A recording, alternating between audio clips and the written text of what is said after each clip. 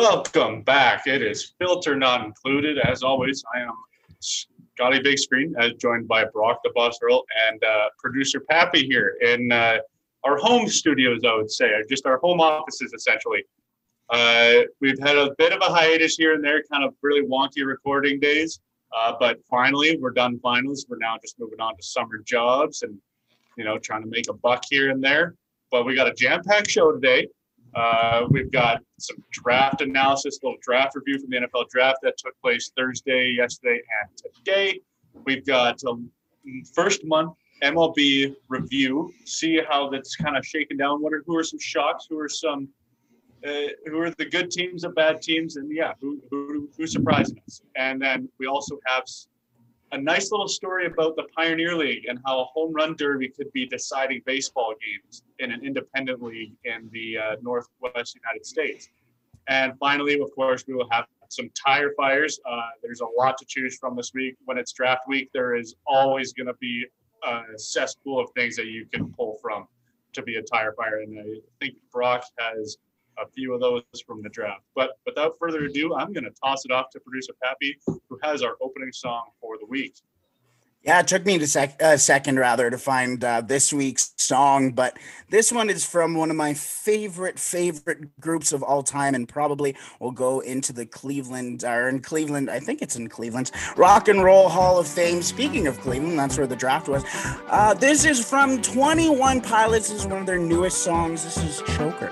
I don't bother anyone, nervous when I stand, choking on the circumstance, only smoking second. It's not a rap song. It's not. That's a switcheroo from producer Pappy there.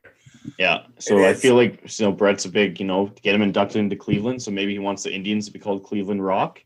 Maybe a little dedication to the Cleveland Hall of Fame, but anything but the Indians. Yes. Who knows? They come out with a more racist name. Maybe that's the plan. That's what the next move is. Total reverse. Don't even put it in drive. Just hammer that thing in reverse and hammer the gas. They're just thinking, let's pick something that in 40 years is going to be as controversial as when we did the Indians back in 2021.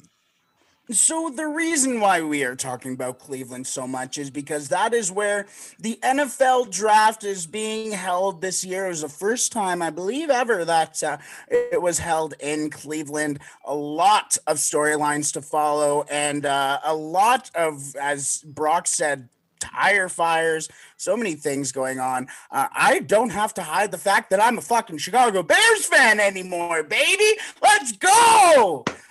So I'm excited. It's been a great, honestly, draft weekend. Chuba Hubbard, the Sherwood Park native, was just picked while we are recording this Saturday. Spoiler alert. But he was just selected in the 4th round by the Carolina Panthers, who he will be behind Christian fucking McCaffrey. So that's pretty cool.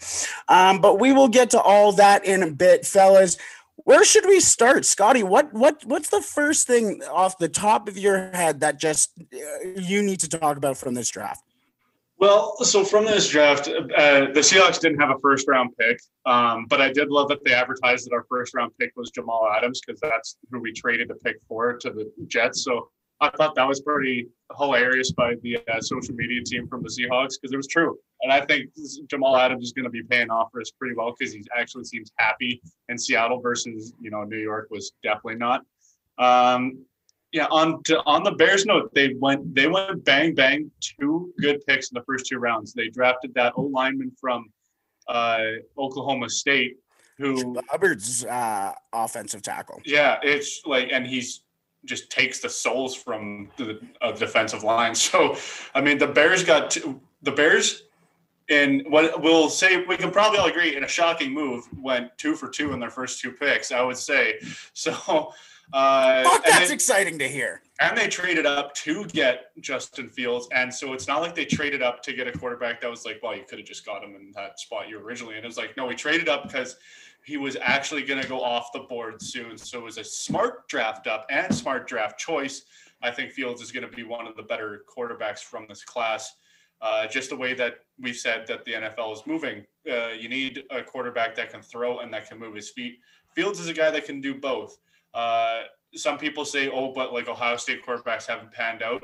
But some people that I've listened to, it actually makes he's technically not an Ohio State quarterback. He went to Georgia first, so and Georgia who's a Georgia quarterback that was pretty good? Oh yeah, Matt Stafford. He's okay. He's okay. He's only one of the best most underrated quarterbacks that we've seen in the last. If that's the logic, then I'm going, as a Buckeyes fan myself, I'm going to take the logic that Joe Burrow is not an LSU Tiger. He was an Ohio State Buckeye. So maybe with Joe Burrow, number 1 overall, Ohio State Buckeye. Ohio State quarterbacks rule. So I'll take that one. I'll use that logic. Ohio State quarterbacks rule until they're Dwayne Haskins and have no idea how to handle themselves at the pro level. Yeah, Dwayne's a dagger of the story. Joe Burrow transferred out of the Ohio State situation because he was stuck behind a quarterback there, ended up being the LSU starting quarterback. And Justin Fields ended up leaving Georgia because he was stuck behind none other than the third string quarterback in Buffalo, Jake Fromm. So with that being said, the draft started to unravel the way that we kind of thought it would. Oh, well, not kind of thought it would. Trevor Lawrence did the formalities sitting at home. Oh, yeah, I got drafted by the Jacksonville Jaguars. That was with his dad getting the least amount of couch space. The biggest person on the couch. Like, it was the most confusing thing I had seen. Zach Wilson goes number 2 to the New York Jets. He was probably the meme of the draft. He looked like he was 14. Yeah, exactly. And then at number 3, San Francisco had the entire draft and they started it there. And they surprisingly to some, theoretically probably the best move that they could have made there. They decide to take Trey Lance from NDSU. And I know there's a lot of people who aren't necessarily the biggest fan of this pick. Yeah, I wouldn't say that I would have drafted Trey Lance number 3. I understand that you predicted Trey Lance number 3, which is, good for you. That was bang on. I know. But it's just tough. I think for a lot of people that, don't pay the closest attention to football, it's like is that really the best choice? You're drafting an FCS quarterback in the 3 overall spot. Like, if you're not watching a lot of football, you do not understand the pick of why they're making it. And I mean, again, I just don't watch enough FCS football to understand, like, is this Trey Lance guy who he's all shaped up to be? I had kind of pegged him as more of, I think I would peg Trey Lance as still a top 10 pick, but not a number 3. Like, I kind of thought that he was going to be picked up at like number 8 by the Panthers. I thought they were going to be the ones to take the chance on him. Just based on that, the 49ers drafted all the way up, and with how they wanted to move up, it was like all signs pointing to they want to move up because they want to get Fields. It looked like it was supposed to be going that way. And then to draft Trey Lance, it was kind of like, well, maybe you didn't have to give up so much draft capital to get Trey Lance. You probably could have just drafted up to a different spot. So I think that's why it's more of a confusing pick to me. Like, you drafted him at number 3 when you probably could have gotten him at number 8 through 10.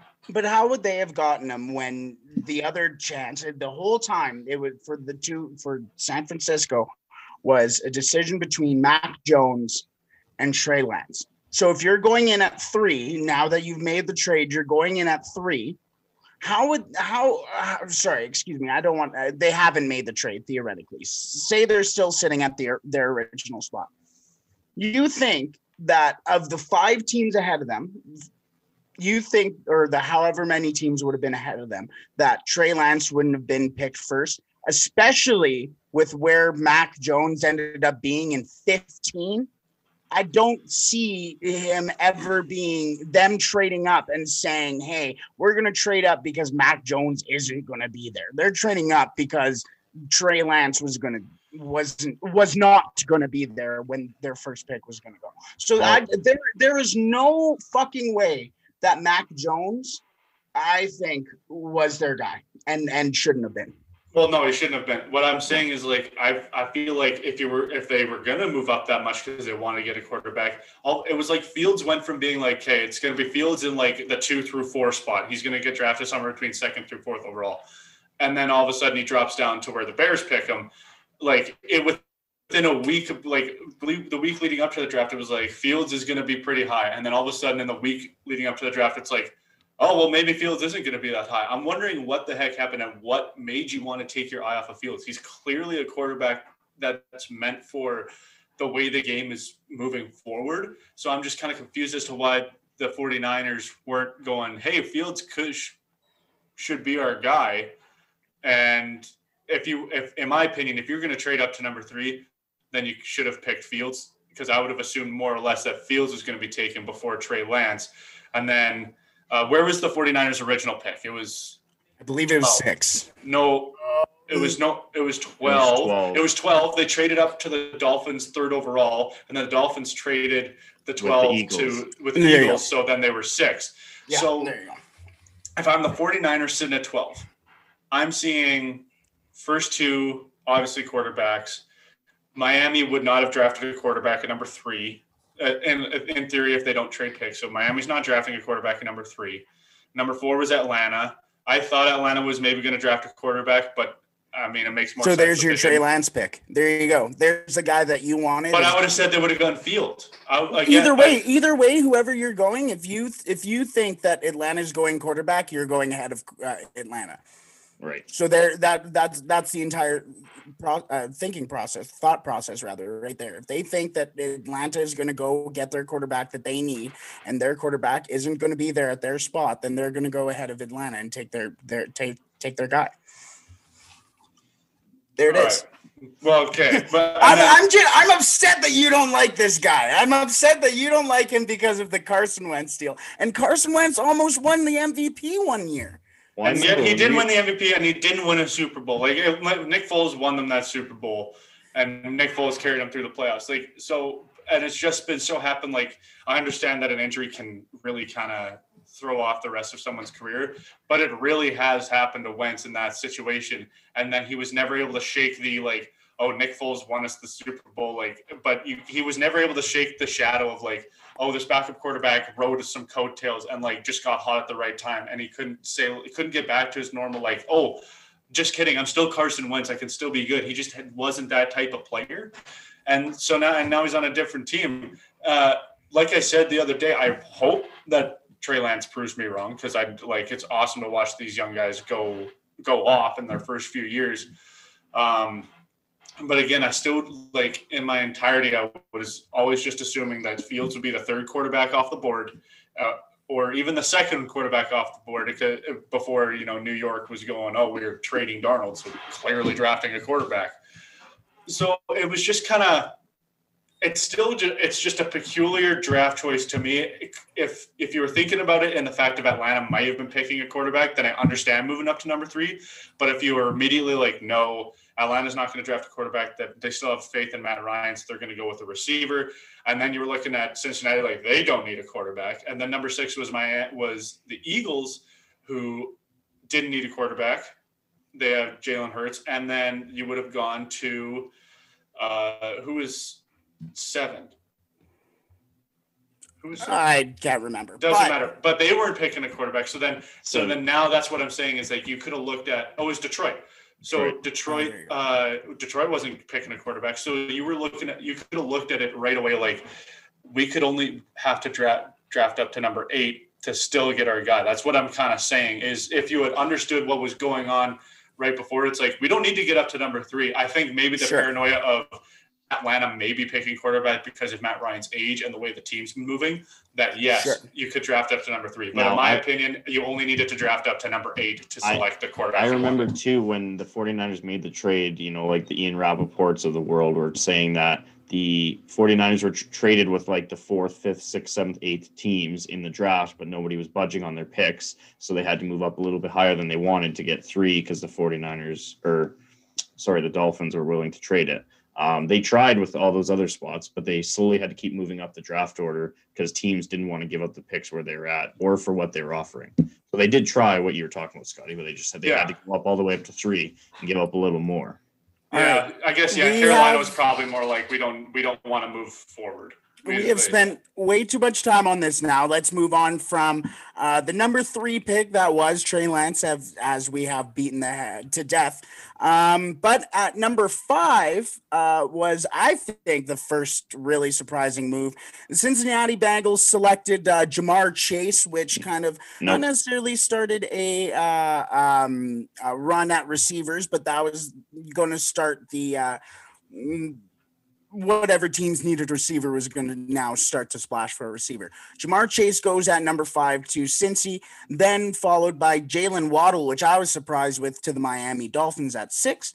And then Devontae Smith at number 10 to the Philadelphia Eagles. Some big spots, some big landing spots for each of those guys. Wonderful spots, honestly, ideal spots for them.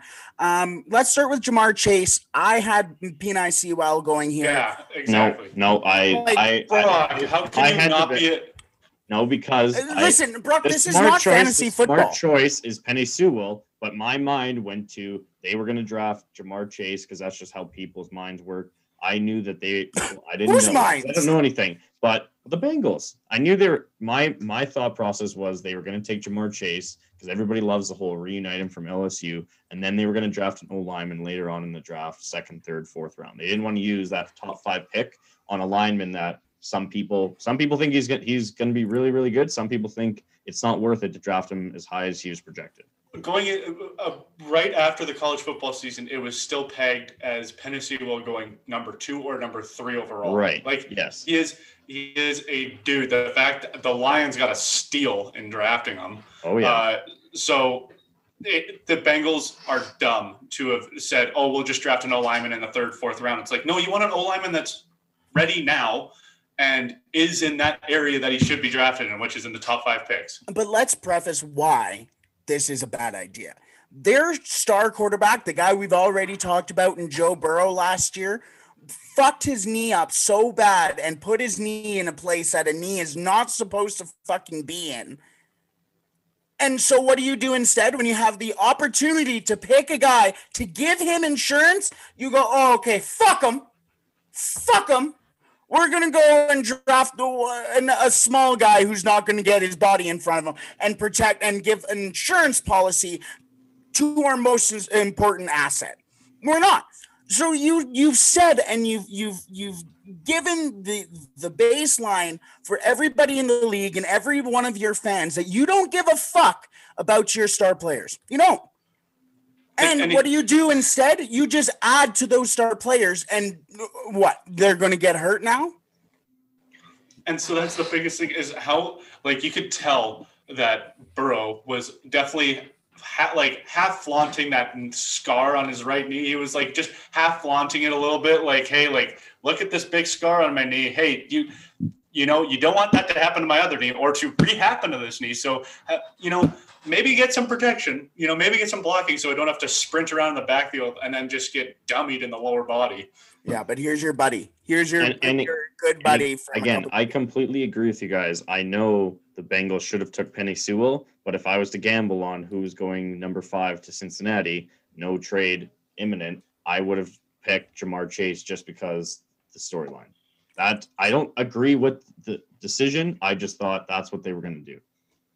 So the Bengals ended up taking in the 2nd round with the 46th pick, Jackson Carman, an offensive tackle from Clemson. So he's going from protecting Trevor Lawrence to protecting Joe Burrow. So that's not a bad trade-off for Jackson Carman and the Cincinnati Bengals. But around there, other receivers could have been still available, rather. Rondale Moore, Big Ten Purdue wide receiver.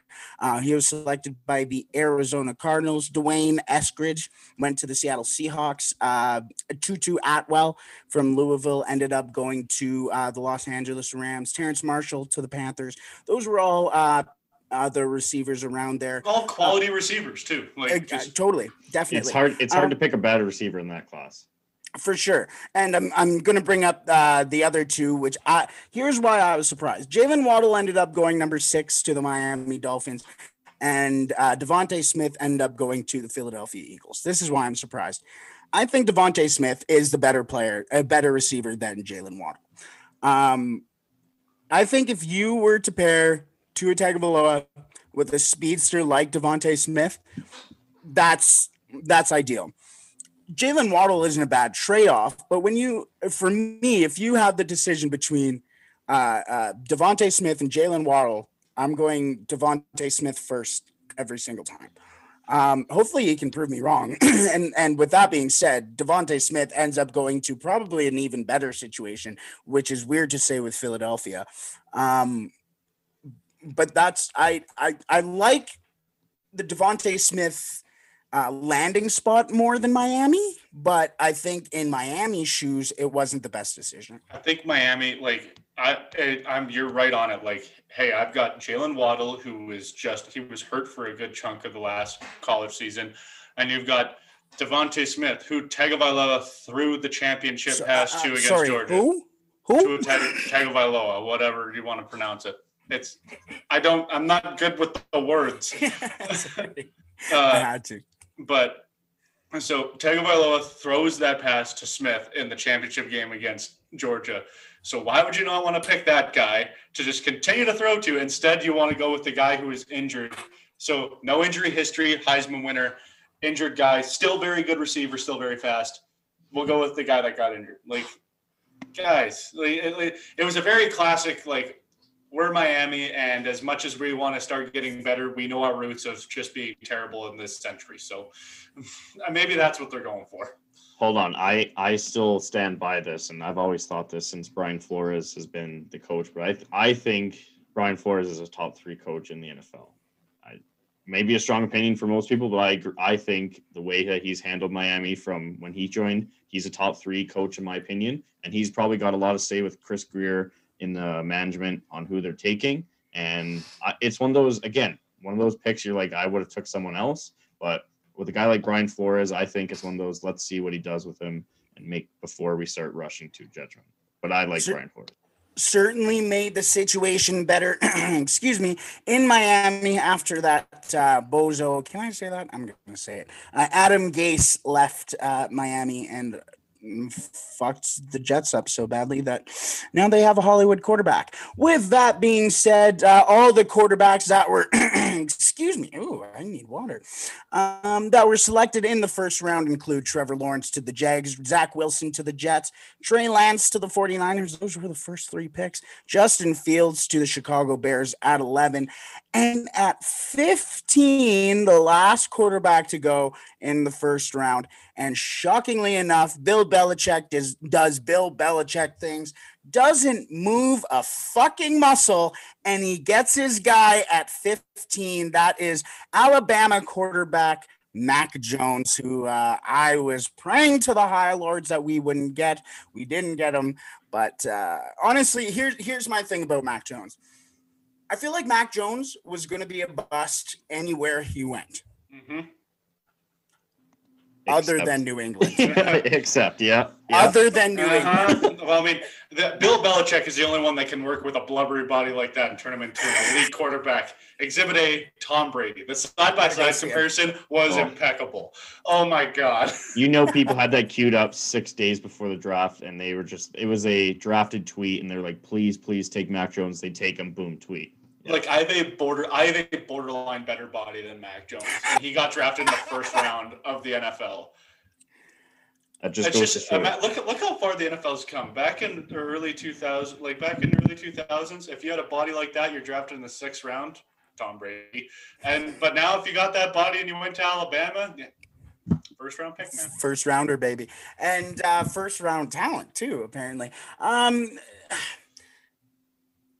Like I said, there's not a lot more to be said about this situation because Bill Belichick is going to end up doing Bill Belichick things. So they still have Cam there. As far as I'm concerned, right? He's still there. Cam Newton re-signed. I would assume that Cam Newton's probably going to open up as the starter, and then after the preseason, they'll figure out what the hell to do. Yeah, exactly. So at the moment, it seems like it's going to be Cam's job to lose, but it's basically a matter of time for Mac Jones and Bill Belichick to figure out that system. So let's wrap up that first round talk with that. But the one last thing I do actually want to bring up on the first round is the running backs that were picked there. The first one being picked was, I believe it was the first one. Najee Harris. Yeah, it was the first one at 24. I actually had Pittsburgh trading up to 22 because the Titans don't need a running back to pick Najee Harris, and that is who they picked. But the one that I was surprised with was the one that went right after at 25 to the Jacksonville Jaguars, and they are reuniting Trevor Lawrence with Travis Etienne. That is something else. That was a slick move by Urban Meyer and the Khan family. Okay, so hold on. Think about that right there. Okay, so what you just said with the whole when we talked earlier about Jamar Chase going to the Bengals with Joe Burrow, okay, reuniting teammates. Why do you have no problem with the Jaguars? Trevor Lawrence didn't just tear his fucking ACL, Brock. Okay, the Jacksonville Jaguars. Do the Jacksonville Jaguars have an offensive line. They aren't scrambling because their quarterback has one knee. That's why. Hold on. So, like, are we saying that the Jaguars have a good offensive line? Or good enough? Those were some of the first words out of my mouth. Okay, well, sorry, I heard 3 different voices going on. Just because Jacksonville went 1-15 doesn't mean they have a bad offensive line. It just so happens that Mike Glennon and Gardner Minshew just threw the ball to the other team on every throw that they had. Okay, that's why they lost 15 games. And the fact that Mike Glennon is your other quarterback. Yes, love Mike Glennon. I love Mike Glennon. Oh my God. Yeah, but that's the difference right there, is that they have an offensive line. Since he doesn't, they have an embodiment rather of an offensive line. The Jags do. You're trying to give this guy weapons. With that being said, you had Jerome Robinson there, so I have no idea why you picked him. But what's going to be better than that connection? Though he was one of the best running backs in college, Travis Etienne, for the 3 years or 4 years that he was in at Clemson in college football in the nation. He was the Trevor Lawrence of running backs. Yeah, and then what do? You put Trevor Lawrence, the Trevor Lawrence of quarterbacks, with the Trevor Lawrence of running backs. And here we are. We have a backfield. That's exciting. The Jaguars are exciting. That's fun. I wish now we can bring in a wideout for them. I don't think they have picked one yet. I think we are in the 6th round. So excuse us if they have taken one as we have been talking. But the final thing that I want to talk about from this draft, and it's been something that we've been prepping for, something we have been talking about for a little while now, for almost 2 years since Chuba Hubbard took the field for the Oklahoma State. What are they? The Cowboys. The Oklahoma State Cowboys. And he was just picked at 126 in the 4th round by the Carolina Panthers, who already have a hell of a running back in Christian McCaffrey, and they add another hell of a running back. Either one of you, what do you think? I know you guys are bursting with excitement here. I mean, it is very exciting to see a guy from our hometown get drafted in the NFL. I was disappointed to see that he didn't go where I thought he should have gone, which was in that 2nd, 3rd round.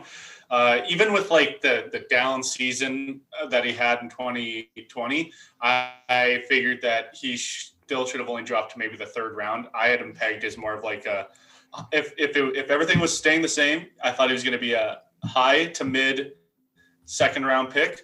And then, at the worst, he drops down to that mid to low 3rd round. Very big range in there, but still, like, I figured he was still just that kind of running back.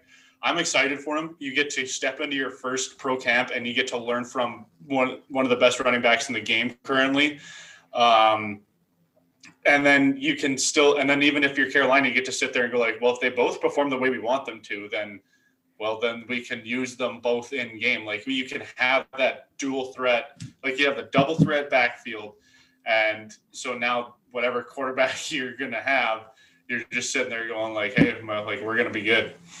We're going to be good. We just have to toss the ball off to those guys and let them do the work, and we can figure out the passing game later.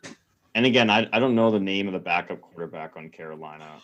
I couldn't come up with it. I was thinking about it just now as you were talking, but I mean, it's one of those, you got to think he goes to Carolina and he's going to be used kind of right away, whatever his role is. He's not going to sit every game and just let McCaffrey run, especially with his past injury history. They might want to, kind of load management McCaffrey for a little bit just to make sure that, again, I'm assuming he's going to be 100% by the season, but it's one of those, you don't want to run him all the way into the ground because he's one of the best and you want to have him for a long time, especially if you're on the playoffs. So Chuba's going to be used quite a bit, whatever situations that is. Well, I'm not sure, but again, like we talked about, Sherwood Park guy, got to love that. My brother played with him in high school for the Bedfacey Falcons, so very cool there. My brother, they did a feature here in Canada on TSN on Chuba the other night before the draft. I think it was Wednesday night. Brother made TSN in the background of one of the clips. Not a big deal, whatever. So it's cool. Just, again, how many times can you say a kid from Sherwood Park gets drafted into the NFL or drafted at all? I mean, you don't hear a lot of Sherwood Park kids, let alone Edmonton and all that stuff. So it's a very big deal, and we wish the best for him. And again, now boys, I told you guys earlier. Oh, go ahead. We fucked up and we totally forgot about the Panthers quarterback. It's Sam Darnold. That's who he was traded to, is Carolina. So they have Sam Darnold can throw the ball. So actually, you know what, their game, as long as they get some receivers, looking all right in Carolina. Well, with that being said, you wondered the depth in the backup there. Sam Darnold is a starting quarterback. Yeah, PJ Walker is the backup quarterback there. The XFL legend. Yeah, and he did get some snaps and looked pretty decent in the couple of games that he got last year. And the third string quarterback is none other than Will Greer. Oh, former college standout. Yeah, former college football player Will Greer. Shocker. Yeah. Again, now I have a reason. Now I have a reason to watch the Carolina Panthers. I mean, there was McCaffrey would have been the only reason. Now I have a little bit more of a reason. Or Teddy Two Glove Bridgewater. Come on, that was always a nice one to see the two gloves on a Sunday. But we'll see him wherever he went. Where did he go again? He went to Denver. Got traded to Denver. So it's him and Drew Lock. Hey, maybe Aaron Rodgers. Oh, there it is. Well, that will conclude our discussion about this year's 2021 NFL draft. What a draft it has been. What an exciting 3 days. They had fans in Cleveland. They're packed, all of them vaccinated, and bringing them onto the stage. It was so nice to have an NFL event like that again. By the way, Will Greer was a college football player for West Virginia, by the way. Sorry, just had to bring that up. One other thing that I personally am watching for and waiting for to come across the line when this comes out, he will be drafted or he will have a team. But I'm looking for Arkansas's running back, Rakeem Boyd, who had time on Last Chance U. That will be it. That is the end of our draft conversation. Let's head to the next segment. Well, that was great talk about the NFL draft. It's a great time of the year where you throw on the rounds 5, 6, and 7 in the background on a Saturday afternoon and just watch and see. My favorite thing is I just saw Matt Patricia, the assistant to the head coach in New England now. So a little shout out to Dwight Schrute, assistant to the regional manager. So you guys love to see that. So we're going to shift here to the MLB. We're going to talk about a couple of storylines that have caught our attention here about a month into the season. And then we'll move into talking about the Pioneer League going into the Home Run Derby.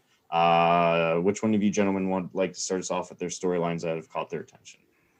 I'll go first. I've got a few things that have actually kind of shocked me at the start of the year. First of all, the Red Sox having one of the best records in baseball at 17-10. Did not expect that to happen. I always thought they were going to be about a 500 team right from the get-go of the season. But to see them, honestly, whether you're a Red Sox fan or not, you see the Red Sox doing good, I think it's just good for baseball. It's just a nice, classic feel to it. Yeah, and it's pretty competitive all the way through that American League East. Even the Orioles have more than 10 wins in the first month.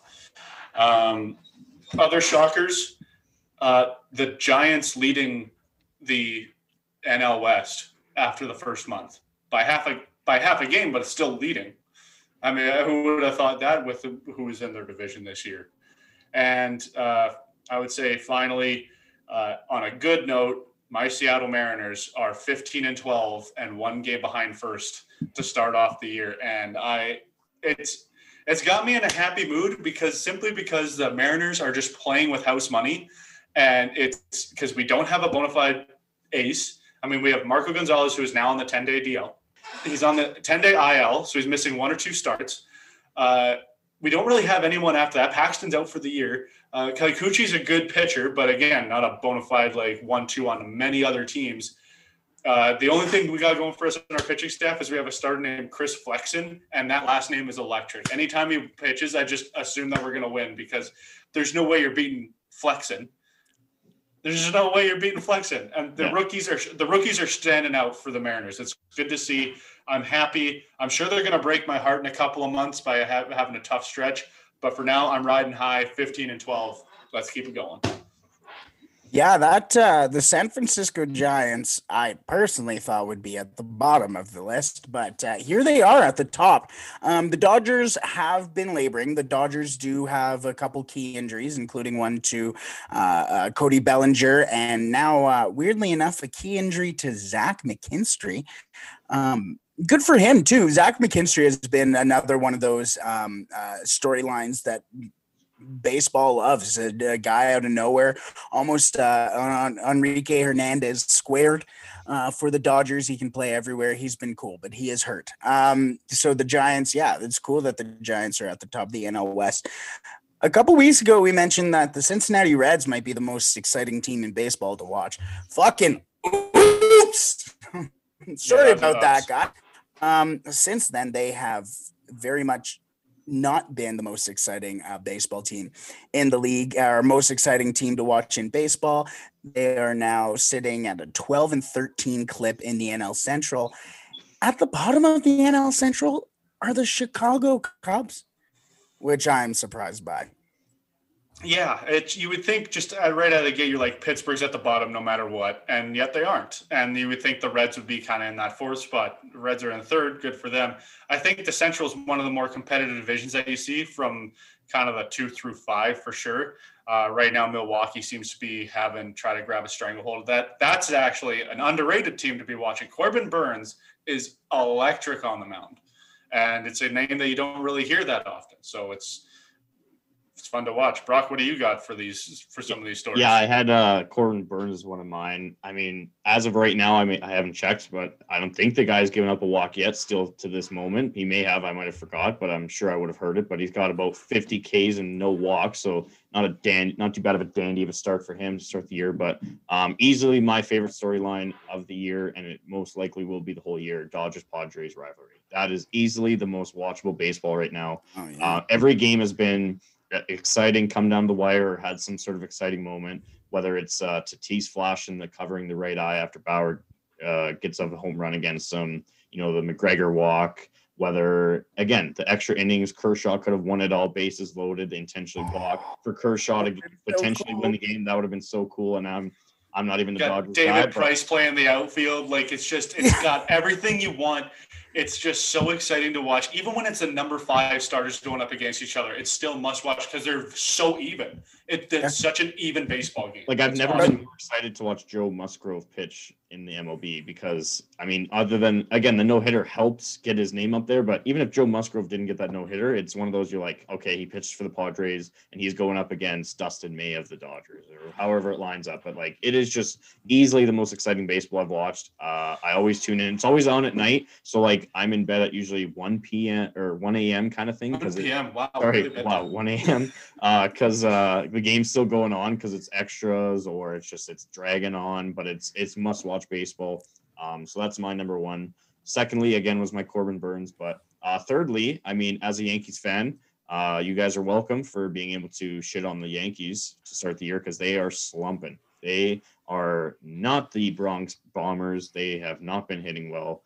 So as a Yankees fan, it's been hard to watch, but hopefully you guys have enjoyed the storyline of the Yankees not being the Yankees. So other than that, the other one I had was there seems to be a lot of position players pitching already early in the season. Your main Mercedes, his first defensive inning was as a pitcher, so that's a classic.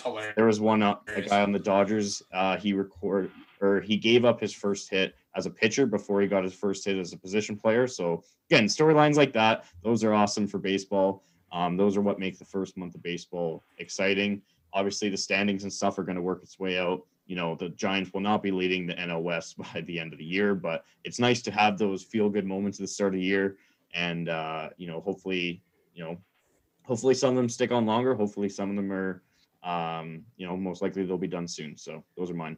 Something we haven't brought up at all, and it's fucked because we're Canadians, are the Toronto Blue Jays. They're second right now in the AL East. We thought that's where they would be at right now, but not behind the Boston Red Sox, behind the New York Yankees. But that's all been fueled, especially by Bo Bichette, and even more especially by Vladdy Guerrero Jr. Vladdy's doing exactly what we thought Vladdy was going to do, and this is him showing that. Another interesting story to that storyline is Bo Bichette hit a home run this year at one point that landed right in front of the gym where Yes. Dante, his father, and Dante's wife, I don't know Bo's mother's name off the top of my head. Mrs. Bichette. It's and Mrs. Bichette, and ended up meeting for the first time in Boston, right there. That's the type of story that only baseball can come up with. Baseball is so beautifully quirky. It is just so beautifully quirky with the weird storylines and the weird stats that you can come up with. It's awesome. But yeah, the Blue Jays are just a ho-hum 500, second place, just kind of, wait for that time to strike, stay above that 500 level, stay within striking distance of the division before, you make that charge in the middle of the summer and make those trades that they need to. They do still need to work a little bit on the pitching, but it's coming along. The offense is obviously doing what the offense needs to do. So the Blue Jays are trending in the right direction still. I think they're just waiting for that time to strike. Well, the Blue Jays bullpen, they had the best franchise ERA after the first 27 games, I believe, or 21 games in franchise history. And they're sitting right now top 3 in bullpen ERA. So again, it's one of those, everybody thinks the Blue Jays are going to be the big hitting team with that offensive lineup. And then all of a sudden they're like, oh yeah, we need more pitching. We need more starting pitching. And then all of a sudden their pitching is unreal and their hitting is a little bit slower start than most thought. But well, the Blue Jays have a plus 17 run differential right now. So the offense is doing the work. It is just the occasional start here and there that kind of goes sideways for them. So if they can just kind of tighten up one little more aspect of pitching, then I think they're right there for it.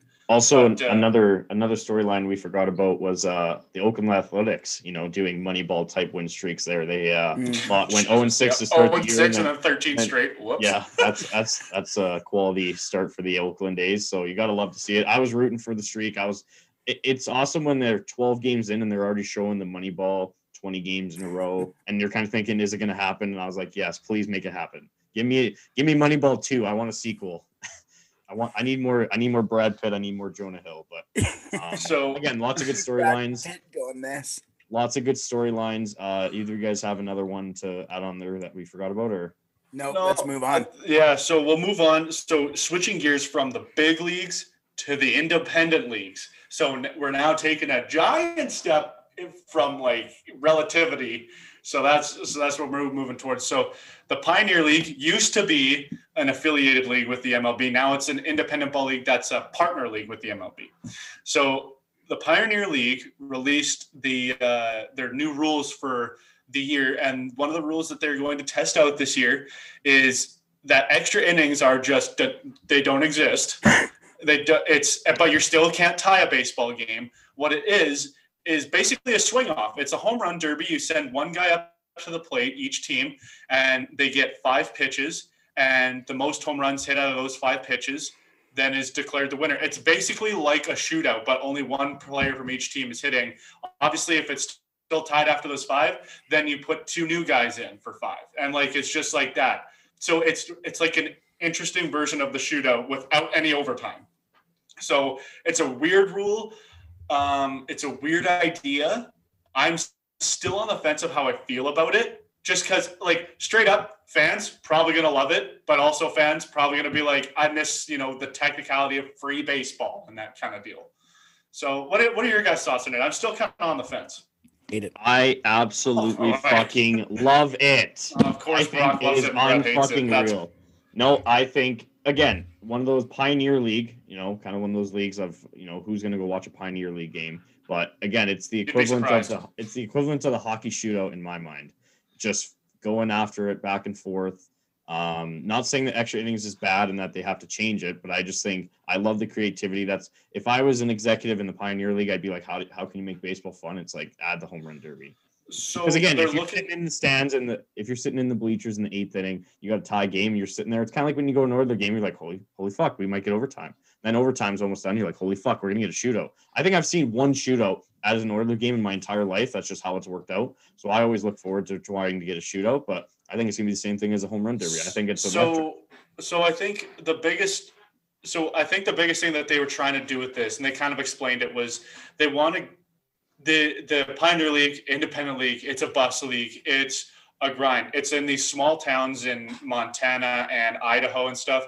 But it's all in these towns that there's no affiliated ball. So they get so first of all, Brock, they get great crowds for the size stadiums they have.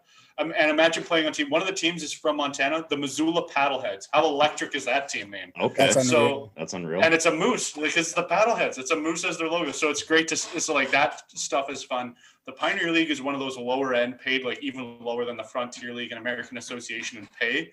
So right out of the gate, you've got these guys that, especially pitchers, they want to save the pitcher's arms essentially. And it's, you only have so many pitchers on the team, 14, 15 maybe at most. And that's still a lot, but still you get into extra innings and you got to travel all the time. And these guys are going back-to-back nights and all this stuff.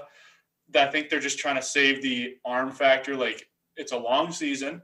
It's you've got 14, 15 arms and they're only getting paid barely any. Like they're probably getting, I think rookies in that league are getting paid $400 a month or something like that. Like it's a grind. The Indie Ball League, the lifestyle is a grind. And I kind of understand why they're like, oh, well, what if we make this a cool product for us while saving some players' arms while they're trying to achieve a dream that gets them paid more than what we're giving them. In that aspect, I like it. I respect it. The issue is now people are going to be asking for that to be in the show, in the minor leagues, anywhere they go. And so what this turns out to potentially become is, okay, how can we administer this to the big leagues? And I don't want that. I don't want that. That's not what this is for. And Brock, you mentioned how exciting a shootout is and how excited you are to see a shootout. But you still have to go through overtime in order to get there first, right?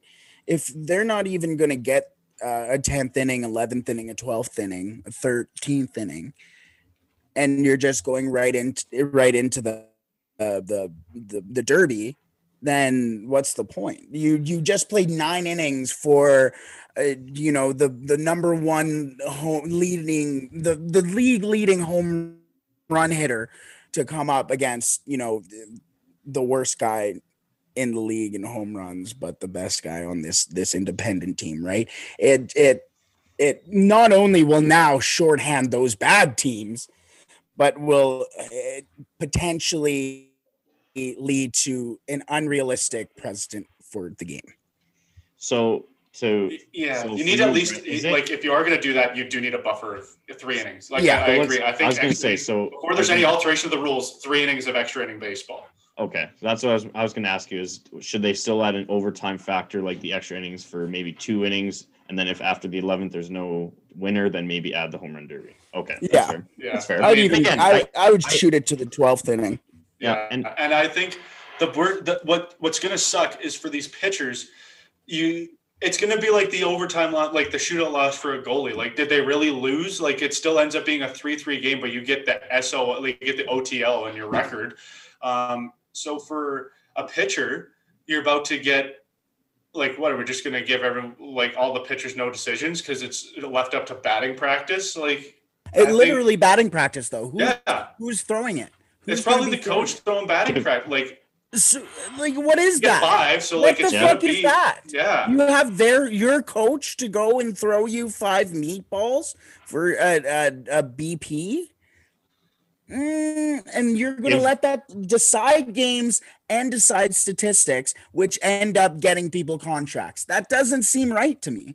Yeah, like you at least have to make the new law stat of XL or like EXL, like extra inning loss, you know, XIL, like one of those things. It was an extra inning loss when it was technically like the home run derby thing, like because then they know like he didn't pitch clearly because that was the rule in this league. So you can kind of save some face with that. So you give a win and like an XIL. Put XL because There there's you nothing be Or like you just have to my give- shirt size in a MLB stat line where it's win loss XL, little large XL. Extra But loss. again, my thing, the reason I like it so much, again, you guys broke down more the fundamentals, how it would work. Again, I never even thought about the whole win loss for a pitcher, but that's a great point. My thing that I really love about it is, again, A, everybody loves home run derbies, but B, it's the fact that baseball, I know it starts in the Pioneer League, but they're trying new things. Again, you know, like they're trying to do things like the guy on second base for extra innings to make it more exciting, to make it less boring for kind of the younger crowd. Because all I hear with baseball is, how do we appeal to the young people? Everything's being streamed now. How do we appeal to that younger demographic? I think the home run derby is the right The idea. shit Tatis is doing and hit a home run and give it Right. Right. But again, somebody's not going to tune in to a baseball game to see if Tatis will do that. They'll just watch SportsCenter or they'll look on Instagram and watch the highlight of it afterwards. Again, they're trying to figure out how to make baseball relevant for watching entire games. And I think the home run derby adding that is a step in the right direction. So then you're going to have the players trot around the bases then when they hit and do backflips? Like during the home run derby, is that what you're saying? Yeah. I don't know. Because that's the exciting part. You're trying to win a game. Yeah. I mean, that's theoretically makes a lot of sense, but you're in the heat of a game. You just played nine innings, and now you have the guy who's probably hit 30 home runs already this season doing BP, right? Yeah. I feel like on top of it, it's just going to make home run derbies rather less fun. And imagine you win. I'm now on the side of I'm not a big fan of this rule. Like I'm a fan of it to save some arms, but like we said, like the realistic standpoint of why they want to make this rule in this home run derby, I'm not a fan of it in the sense of, imagine you're a team that's down by 2 runs and you score 2 in the bottom of the 9th to tie it. And then you just end up but then it just works out that you don't get the 3rd run in. So it's like the last out and you're like, okay, let's go. It's like, just kidding. We can't carry any momentum into this because now we're going into a swing off. Yeah, no, totally. Now hold on real quick. Is it one of those two? Let's say, again, you don't want, when it comes down to crunch time, when you're getting into games 150, 140, and it come down to, the standings have a impact on playoffs. Is it one of those, maybe the last month of the year, you don't have the home run? Again, if this is in the MLB, you don't have the home run derby be a thing, and just the rest of the last month, If it's you're going overtime, to extra decide that innings. you're going to just eliminate it for like part of the season, just don't have it. Don't have it. Okay. There's Be no consistent. The worst thing would be inconsistency of like, oh, so we'll have this. Like, if you are going to do that, then you'd actually, in my opinion, you do need to have win, loss, and that extra loss stat, even in the standings. And how do you make the decision between what games do go in and what games don't go into the how do you decide, okay, well, this team's only 2.5 games out, or the other team is 5 games out, so it doesn't really matter? No, right? I was just saying like in the month of September, just no home run derby for everybody. Like September 1. But then at that point, there's no point. You should. Well, yeah. By that point, then you should just be like, all right, everyone has an 0-0 record going into September. We're just going to scratch all the standings. Again, we're baseball guys. We can turn on a game in the middle of July that has very little relevance to the standings, and it could be 2 boring teams. We could turn on and watch it. Again, the MLB is trying to get those people that don't necessarily watch baseball. Adding a home run derby factor in the middle of July could get people to turn a game on Wednesday night. Again, that's the point I'm trying to make. It's called the All-Star break in July. Okay, well, but a lot of people want. With that being said, we can get into the middle of almost any game, any sport, and we will be fully entertained. And with that being said, let's move right on to what games you guys are going to be watching and putting your money up on. Well, it is time for the old gambling corner, and I am unprepared this week. I don't have any picks because I have just been decompressing from the end of the school year. I just finished year 6. Yeah. You're gonna be a doctor. Most what's the line from Tommy Boy?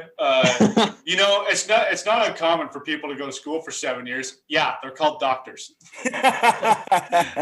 And you're on to year 7, and yet not a doctor. No. Not a doctor. No, you would not want me to be a doctor. Good Lord. No. But that is besides the fact. This is the gambling corner, not the let's tear apart Scotty's school career. It's nice doing it to other people once in a while, not being the butt of a joke. So it is the gambling corner. I just don't have anything for this week, and I'm not going to try to do it on the fly here. So I'll just hand it off to Brock, the boss, Withrow. And he will give some picks, and he might give a little rundown of how he's doing so far on his week as it is. Yeah, well, hopefully you guys tune in to Instagram. I've been creating a couple IGTV videos with the weekly gambling card.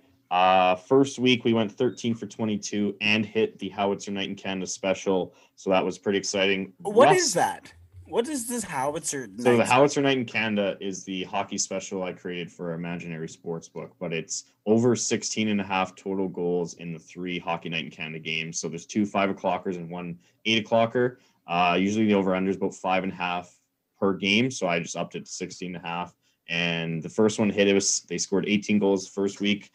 Tonight, obviously recording Saturday night, hopefully it'll be over 16.5 as well. So again, it's one of those, it's a fun way to watch Hockey Night in Canada because each game is different in Hockey Night in Canada. And when they're playing the same team over and over, it's hard to make educated gambling picks. So I like it. 13 for 22 in the first week.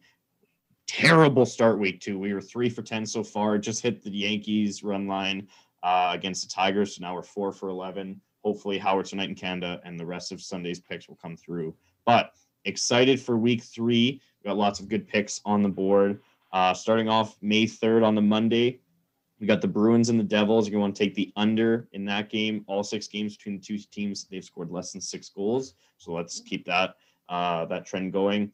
Monday night, we also got the Warriors playing the Pelicans. System bet if applicable. If not, we're going to want to take the over 228.5 or better because Pelicans defense in my mind are still terrible, even though they've gotten a little bit better. And it's the Marvel Arena of Heroes superhero game of the week, where apparently Marvel is being featured in the game. So again, I'm not a Marvel guy myself, but what? This is a conversation for another time. Yeah, but we found next week's topic, and so that'll be hopefully some visually appealing graphics there. Next, we got the Nuggets and the Lakers. System bet if applicable. If not, you want to take under 224.5 or better. And we have the Orioles and Mariners playing, and the Pirates and Padres playing both Monday night and Tuesday night. All 4 of those games, you want to take the under. We're hoping to go at least 3 for 4 in the unders there, but that's the pick there. So still early on the season, and the MLB has projected or has said that the unders have gone 55% of the time. So hopefully at least 2 of those games go under, but that's the hope. Tuesday night, we got the Raptors playing the Clippers. We got Brett's Clippers playing there. So you're going to take the Clippers -5 or better, or the Clippers team total over 113.5 or better. Clippers have scored at least 113 points or more in 6 of the last 10 games. Moving on to Wednesday, we got the little Wednesday 10:30 a.m. Mountain Standard Time baseball. White Sox, Reds. Reds are the most exciting team in baseball. Both them and the White Sox, respectively, have scored the third most and first most runs in the MLB. You want to take the over. Got the Knicks and the Nuggets Wednesday night. You want to take the Knicks spread. Love betting on the Knicks, and they've been against the spread, or they've been a very profitable team against the spread. So look for them to do that. You got the Jets, Flames on the ice. You want to take the Flames team total under 2.5 goals scored. I'm thinking Hellebuck's going to turn it around here, and he's going to play well against the slumping Flames that have lost all playoff hopes. So look for that one. You got It's crazy. Sorry to interrupt. It's crazy to see the difference between your bets and Scotty's bets, because Scotty goes over on everything. Scotty goes, you gotta hammer the over. Life's too short to take the under. And then here's Brock, who goes, okay, you're going to want to take the under here. They haven't scored too much throughout the season. You nice peaceful, quiet voice. Fucking bet it all. Well, so my thing is usually, if I know a team is like a very, like if I were to bet NBA and I knew the Pelicans are a very like low scoring team, and in risk of not wanting to say, oh, bet the over and then like lose it, I'd probably be more like, okay, what are we looking at for the bucket line? What are we looking at for the money line? Like I think I more strategically bet the over when I have a really strong feeling. Like when I know it's two high scoring teams, I'm like, you got to do it. And like you may like, because you may as well, what if they set the line at a very reachable over? Then you're going to feel like an idiot for taking the under. And again, it's one of those, I like doing team total overs with certain teams where if one team is really good defensively and the other team allows a lot of points. So for like, let's say the Clippers playing the Pelicans, Clippers score a lot, Pelicans give up a lot, but I don't want to pick the over because the Clippers are good on defense as well, and the Pelicans might only score like 89 points. So I usually do the team total over there because you know that they're just going to fucking light up the buckets. So that's usually where I go with the overs there. But yeah, it's very astute. I know I'm the nice, peaceful, calmful voice. You're going to want to take the under. We've done the research. And then, like you said, Scotty just screams over. We need more points. We need more goals. I love it. StuFiner.com, StuFiner. Like and subscribe. Like and subscribe. Like and subscribe. Last game on Wednesday night, you got the Blue Jays playing the Red Hot Athletics. You're going to take over 9.5 or better. Over 9.5 or better. Let's get some yelling in there for an over. Okay, I'll start yelling for overs. Woo! Thursday, you got the Tampa Bay Devil Rays playing the Los Angeles Angels. You want to take the Angels money line on that one.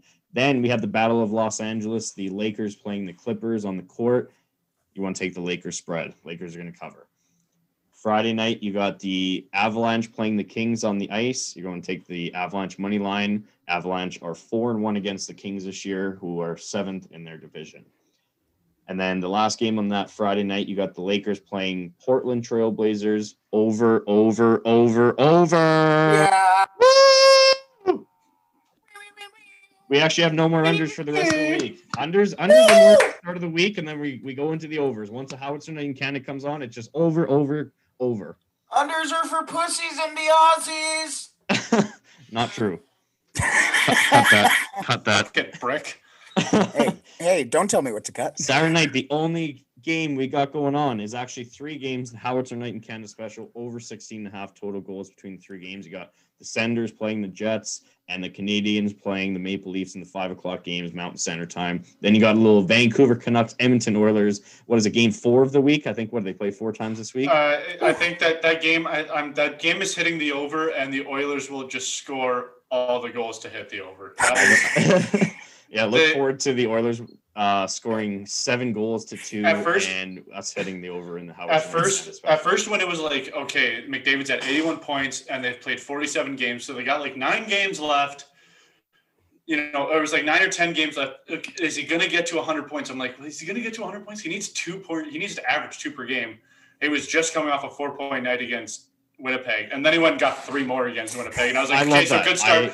I was like, good start, and then I remembered, because my trainer reminded me in a very friendly way, by the way, they also played the Canucks 5 times, and I was like, oh, so he's guaranteed to hit the 100-point mark, because he's going to at least get 2 points per game against those guys. He's going to do. The thing is, he's going to do it. Some people question if he's going to do it, and then he's just going to do it because he's the best player on the planet. Yeah, like my only concern would be if they had to play the Canadians 5 times, and obviously the Canadians have actually done. And they just struggled against the Canadians. And no, he's not playing the Canadians. I don't think. Maybe once more. I don't know. They might be done playing them, but that'd be the only team that would worry me if he had to play them to score points. But yeah, you're right. Everybody did the whole, well, he's got to average 2 points the rest of the year. And then obviously next game, 4 points, game after that, 3. I was like, and I think he's doing pretty good so far to start that. And basically he has just been the embodiment of the Snapchat, the bored and horny Snapchat. He's been the embodiment of that. Profile yes, picture.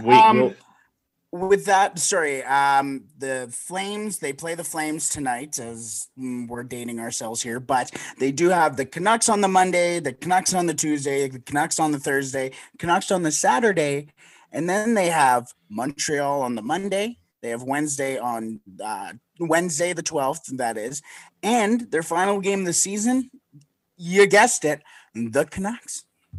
Huh, all right. So we only have 2 teams that we're So going to be let's playing hope for the let's hope rest he of the- averages 4.3 points against per 5 games against the Canucks, and then maybe 1 point against the Canadians. So let's do most of the bulk work this week, McDavid. All right, that's what we're looking for. I'm predicting an average score in the Canucks game. I'm predicting an Oilers 9-2 victory. Like, I honestly think the Canucks will just squeak by a couple by one of the goalies, but they're going to give up about $1 billion to Draisaitl and McDavid. It's going to be rough. And again, to you end out the year. guys are probably thinking, well, they play 3 times during the week. Why didn't you have one of their picks? I'm thinking, well, it's so hard to gamble 3 picks of the same team in games. So I was like, let's just save it for the Howitzer Night special. Hopefully, who knows? Maybe the Canucks win 2 of the 3, and the Oilers come out just absolutely pissed that they lost 2 or 3 of the Canucks, and they just absolutely light up the scoreboard. So let's hope that for Howitzer Night in Canada. Sorry, Scotty. Sunday, last games on the card, we got the Heat playing the Celtics on the court. System bet if applicable. If not, you're going to go over 220.5 or better. Next, we got the Knicks and Clippers playing the 1:30 p.m. Mountain Standard Time game Sunday. Over 229.5 or better, or New York Knicks spread, whichever comes first. If the 229.5 comes first, if not, take the spread. Sunday night baseball, Phillies Braves. Ooh. It's a Sunday night baseball special. We take overs on Sunday night. That's how we end our week. We take overs in Sunday night baseballs. If you want to take the over for that game, last game, 8 o'clock Mountain Standard Time, Suns, Lakers. You want to take the Suns money line. Suns are hot. Just before you move on to your last thing that you wanted to mention, this kind of transitions to that. But Scotty, your team made a trade. The Seattle Seahawks made a trade with my Chicago Bears, and that was the 208th overall pick in exchange for the 217th overall pick. But you did get an offensive tackle in Stone Forsythe, his name is, from he's an offensive tackle from Florida. The interesting thing about this that I did want to bring up, this is why I did bring it up, other than the fact that his name's fucking Stone. That was the only thing I was taking away from electric. it. He was born to be an offensive lineman and Exactly. quarterback. Exactly. The other reason why I bring that up is because this Seattle made this pick at 208. They got this pick from a trade from Chicago, who got this pick in a trade from Miami, who got this pick in a trade from Seattle. Oh, so we just got our original pick. Cool. Yeah, Seattle ended up with their original pick again. That's some draft day shit right there. Exactly. Pete Carroll, do your thing. Yeah, do your thing. Speaking and of also, draft day, quick shout out for Ian Book, Notre Dame quarterback, selected in the 4th round, a little 133rd overall, to the New Orleans Saints. Let's hope the Saints just bring in the gold helmets, just keep them feeling comfortable with the gold helmet. Well, yeah, he'll now be wearing a gold helmet with a little black fleur-de-lis on it. I think he's gonna look pretty good in the Saints colors. He'll battle for that position with Jameis Winston and future MVP.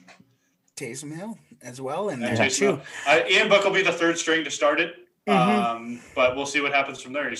I always figured he was not going to be an NFL quarterback very long, but it's nice to see him get drafted in there. Well, the thing that I have said about Taysom Hill as well is that his position is essentially just wildcat. But on that note, Brock, I hear you have something that you want to take us away on.